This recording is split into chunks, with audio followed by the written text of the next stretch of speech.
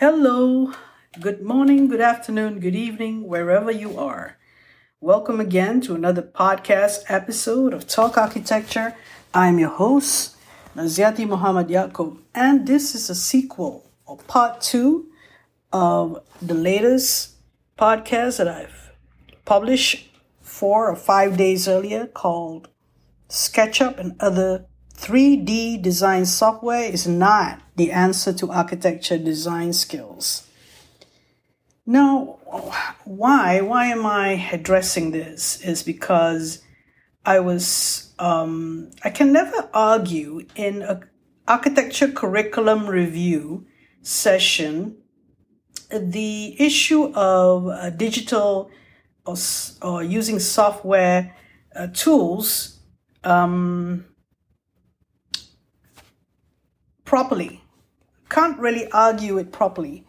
Now, having the chance to actually did an Erasmus Mundus staff mobility exchange program in 2015, where I actually went to the University of Porto in Portugal, 2015, and interviewing each year studio master, coordinator, and looking at the students' work for each year at this University of Porto School of Architecture.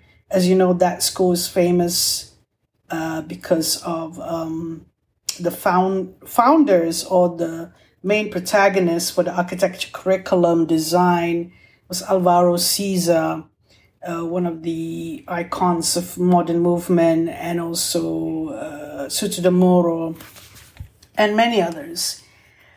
And in their program, in Porto's program, you don't do digital or using software tools as the main thing, main design tool, until you're in the 4th year. So meaning that the first 3 years, everything is manual. And University of Porto graduates, they're mostly Portuguese speakers, and the English is limited. You've compared to Malaysian universities, we speak English a lot, and we can be comparable. Now, their graduates are 100% employed. Even though they do not speak English well, many of the graduates work in the United Kingdom. What does that tell you? That tells you that the other skills that they have compensates for the lack of language skills. I'm sure they can pick up English very well working in England after a while. And so what that tells you is also that the focus is on content. The focus is on specific skills so that the students are more confident. And there is a momentum from the first year to the second year to the third year. I was also quite intrigued with, not quite, but intrigued, and maybe very intrigued about the first year project, which introduces scale earlier on, and the understanding of scale, the understanding of proportions earlier on. And now why I'm saying this is because referring back to the last podcast, we have the issue about the curriculum. I said that SketchUp is very popular, and they even say that SketchUp should be the default digital software, not AutoCAD, and that they say they could do plans with SketchUp, etc., etc. I'm not going to go into that debate, but SketchUp and other 3D design software, including AutoCAD, is not the answer to architecture design skills, meaning the students at second year, when you give the option to the students to do digital softwares, the option, there is a momentum to acquire them because they're the Gen Zs. They're the one who so used to all sorts of softwares ever since they were born. So, but we as the designers of the architectural curriculum, we should understand why the manual drawing skills are important in the earlier stages. It is part to do with the design skills. It's part to do with visualization, conceptualization, having that image in our mind and drawing it and confidence to draw it immediately and having the skills to draw it manually and our freehand is being freehand drawing skills are deemed to be important in actually instantly drawing it out, right? So it's based on intuition, it's based on feelings, and it tells a story quicker. The thing about it is I'm reflecting this after years of being in academia and of course I have taught people who were not having SketchUp. There was no SketchUp yet. They were more into manual drawings. I was also someone who came from that era. Now people, when they criticize what I have to say, they would say, oh, because you don't do this software, you would say like this. It's not about that. It's about seeing the students' confidence levels. Now, I'm going to meet a few students in the next few days, and I'm expecting them to talk about their frustrations, about only the students who really, really have a strong desire, really motivated, would push through this.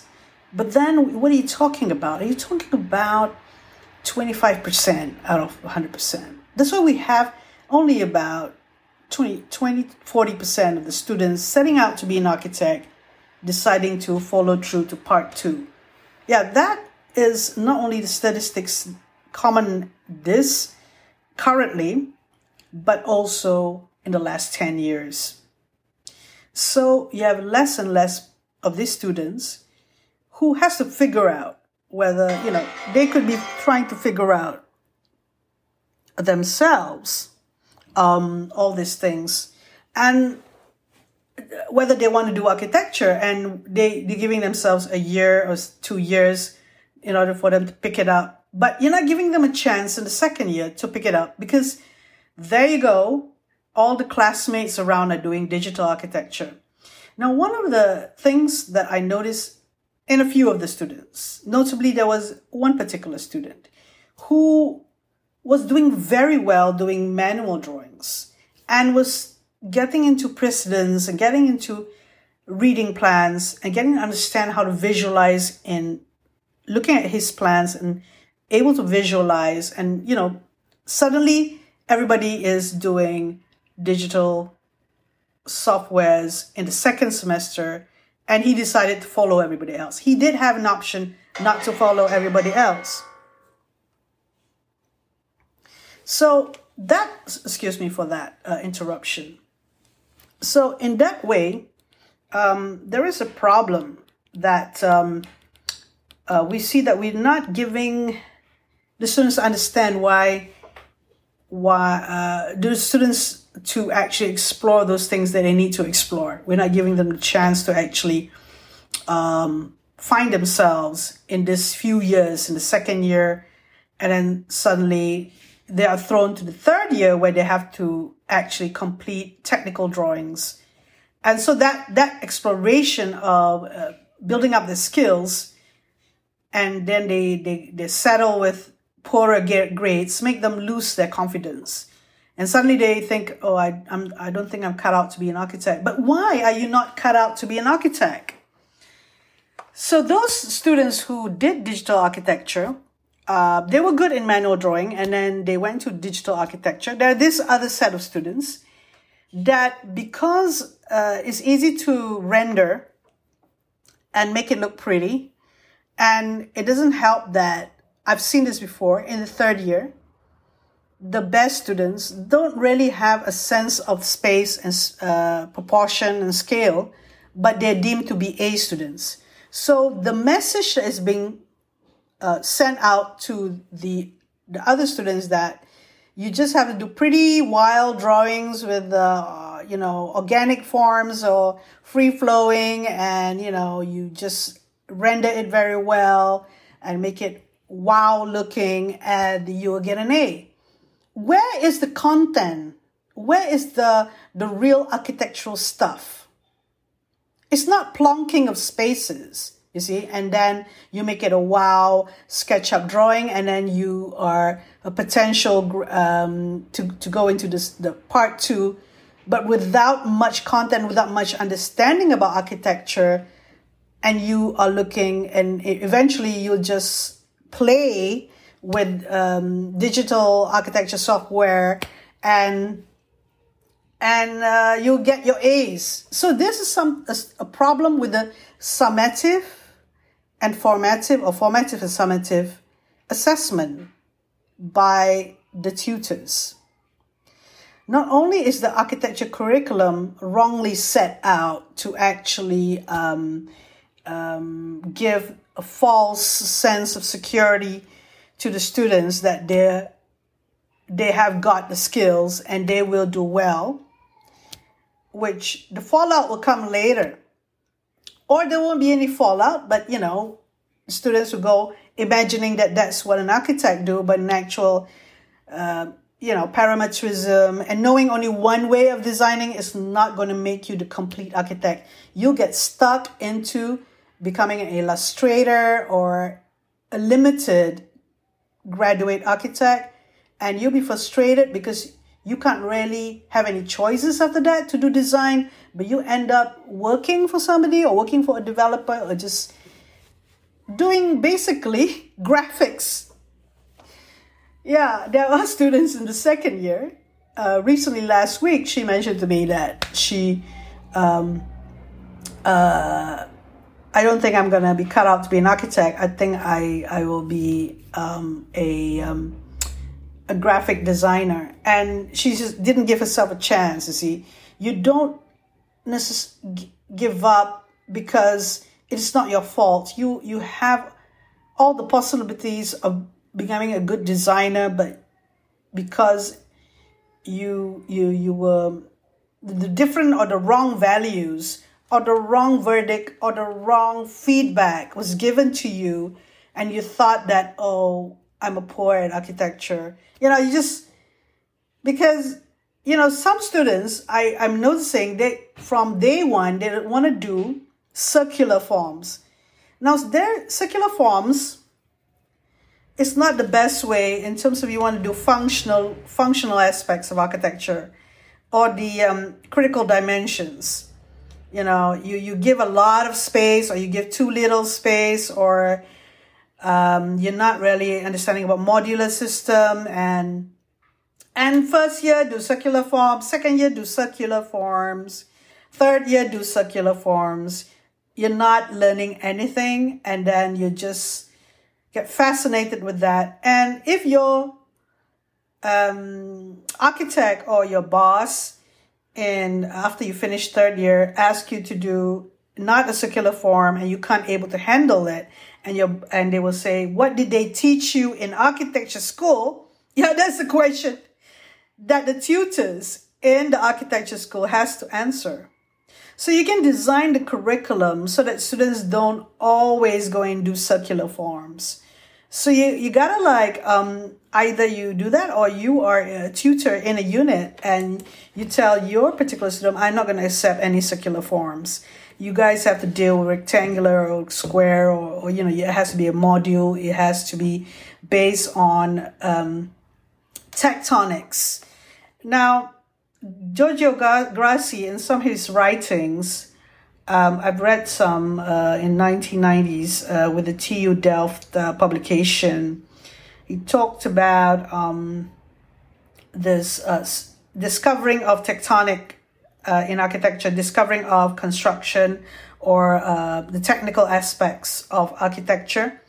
And after a while, you have to discover that. when you're in the first year, maybe you might be, it's like a transition between not doing architecture but doing architecture, and you still have all these things to apply and work out, trying to get work, just trying it out, And in the second year, by the second year, there is a sense of tectonic that you have to understand. The technical part will come out in the second year. And then third year, you'll be understanding more about integrated services and structures to your architecture. And how your school deals with it. Maybe your school says, no, you just show more of drawings or art, but you also have a technical side that you need to deal with your architecture understanding. So even in your artistic or drawings, architecture drawing could be very artistic, but the sense of the tectonic could be also there in your artistic drawings. Not necessarily you have to draw grid lines or you have to make it like a working drawing, a presentation. No, that's not what I'm trying to say. But, there is this the sense of the technical aspects of it, which is, at the end of the day, that's what you need to go and acquire. You need to actually be good at that aspect of architecture. Architecture is a lot of science in there, but what science? So even scale and proportion are science, and it has to do with the material, what material can do, right? So going back to this point, the first point was the poor design of the architecture curriculum affects students to have a lack of confidence. So lack of confidence in many aspects, because of the feedback that you receive that you're not getting there, your drawing lacks something. So what is it? You don't know.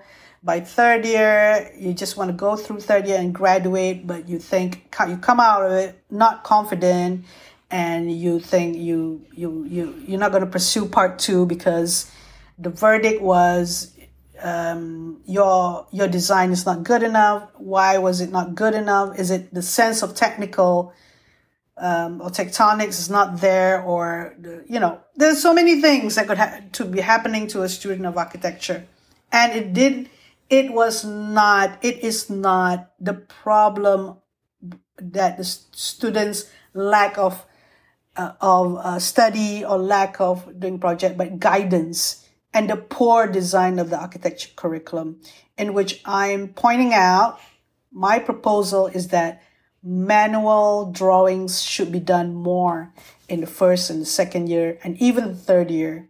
Like the University of Porto, there's evidence enough to show the confidence of the graduates there in pursuing in being employed. Not because Porto is not developing fast. If you were not Portugal. If you you go to Portugal and you go to the cities and towns, please, I would like to apologize to anyone listening from Portugal there, but I really had a good time and I really respect University of Porto. But I noticed there's not much development. If you go to Malaysia, there's all sorts of construction and the second highest tower has just been built in the world, and you have a lot of other constructions happening here and there. People have, I don't know in the next few months of the year, but I'm talking about the current situation. But in 2015, when I went to Porto, there wasn't much construction, so there wasn't much employment there. And so a lot of the Portuguese architects left Portugal to go and work in places like the UK. So they're employable. They're employable anywhere, because of their skills. They don't have to be superb in English language or German or whatever. They are employable because of that. And so what is it? What is the reason for that employability? The confidence. The confidence to get a brief and do the architecture and produce and deliver. There is no hesitation. There is a sense of tectonics. Because of the manual drawing, you go over and over again. There's a sense of visualization and conceptualization, which is intuitive, which is the first part of the design. There is no delay. They know what the job to be done quickly, and that's it. What else would your boss wants you to do?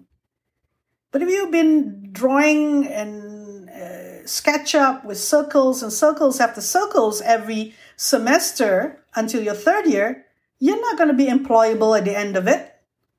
So that's why when students of architecture come up to me and say, I'm going to go into graphic design, I am not surprised at all because the school has let you down. Sorry.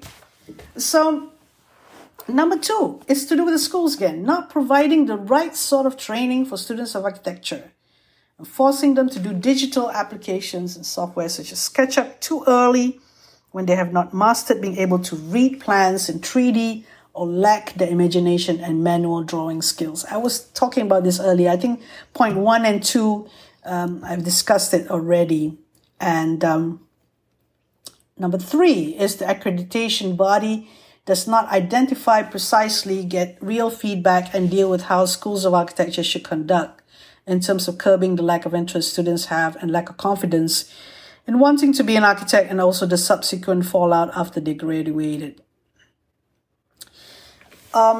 Yes, the accreditation body, all countries have this accreditation body, and some accreditation body, I suppose, give more freedom to the universities than other accreditation body. So it depends whether you want to, because I wrote this because, in my opinion, the Malaysian accreditation body for architecture schools gets in there, get among the schools and gave guidance. There is a guidance for the schools to make sure that the students are doing architecture and not something else. So yeah, make sure that the students are doing architecture and not something else. That's what I would like to repeat, that point, because don't make the schools do graphic design all the time and not graphic design skills lopsided, not really balanced. There's too much graphic design because people are using software to design. They're not using their own brains more or their own visualization, they are not designing like architects should be designing. So yeah, get into it. Get amongst the School of Architecture. Point it out, what they are doing wrong. And when the students of architecture give feedback in one of your school CAEM visits, when CAEM visit, they talk to students of architecture. If the student of architecture says something about that, says something about, they can only do that if the student of architecture says something about that. And I don't know what they say because I'm not in that room or the online feedback session, obviously. But that's a big deal of a thing for CAM to find out. Just say, asking the questions would get the student to express themselves better. Asking them the confidence about their confidence in drawing skills. And what the expectations of being an architect, for example. Ask them about the quality of the feedback that they receive. Because who is going to be accountable for the sort of feedback in interim and presentation when they deal with the industry?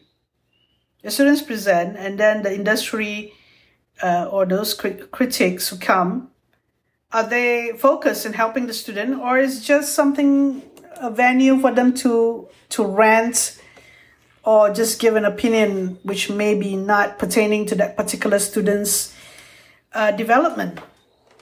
So the quality of the formative assessment that is being done, because that is an assessment as well. It's not just a time to get to know each other. Because architecture is one of those profession that has strong peer pressure or peer learning. it's about drawing and the quality of drawing. So the peers that come, may it be a director in a huge company or a freelance architect or even someone slightly older than them coming in to create their work, they all have something to say about the quality of work or the quality of thought or the quality of the conversation, the quality of the presentation in terms of architecture. And architecture has only one game to play. It's not rocket science. What is architecture? Architecture is a student is as good as their drawings. And what are their drawings? If their drawings is unreadable and there's something wrong there. The clarity of thought is not there. It's not, it's when they give a narrative and then it makes sense and the clarity of thought and the drawing is coupled or reflected, their presentation, the narrative, then bravo, the student has got it, and they can take from that experience and repeat again and again until they become much more better. At what point do you want the student to actually have that sort of skill? Third year? I think it's too late. Second year is like the cutoff point when the student have to get it right in terms of the narrative and their drawing skills. If you tell me it's third year, okay, then some students may not get it, or third year is a cutoff point. But third year is so much expectations and technical competencies, and not only technical, but a greater complexity. So there's that thing between second year and third year that you need to get it right in schools of architecture. Therefore, lecturers, tutors have to work harder to get it right, So there is no two ways about it. So what does the CAM has to do? Yeah, in the accreditation body, what do they have to do? They have to see this. They have to identify these evidences of the learning, whether it's done the second year or the third year, whether the learning has produced the sort of, not produce, but have affect the student in a way that they are confident or not. So, yeah, I'm just going through the 3 points that I said earlier in part 1, and this is a sequel, and I given more examples and went straight into the points, and in the context of the school that I taught in, and I reflect that also in other schools of architecture in Malaysia. Some are worse, some are better. So, I've been asked to go to crits to many schools of architecture, and there are discussions in different platforms such as Clubhouse and these platforms give the understanding of what's going on. And much of the conversation is from practitioners. In the Clubhouse, we have mostly the practitioners, not the academicians, obviously. And so we can't just leave it to chance about what's happening in schools of architecture in Malaysia. And maybe this is an indication of what's happening in the world, because this fascination with digital architecture and software and parametricism and all this could be a good thing in certain schools of architecture, because they have a different context in terms of what they want the architects to be and the expectations of it. So we are also reacting to what the architects or those in companies, when they receive the students to become their employees, and the expectations that they actually have. And they would comment about this. And I got a lot of likes and mostly likes for this podcast that I did earlier. Because when I see my podcast in Facebook, for example, there are not many likes actually whenever there's a podcast coming out, but this one has a lot of likes. And I see a lot of interest from Malaysians, because there's a lot of downloads coming from Malaysians. And nobody is arguing against what I said. So far, I don't see in the Facebook.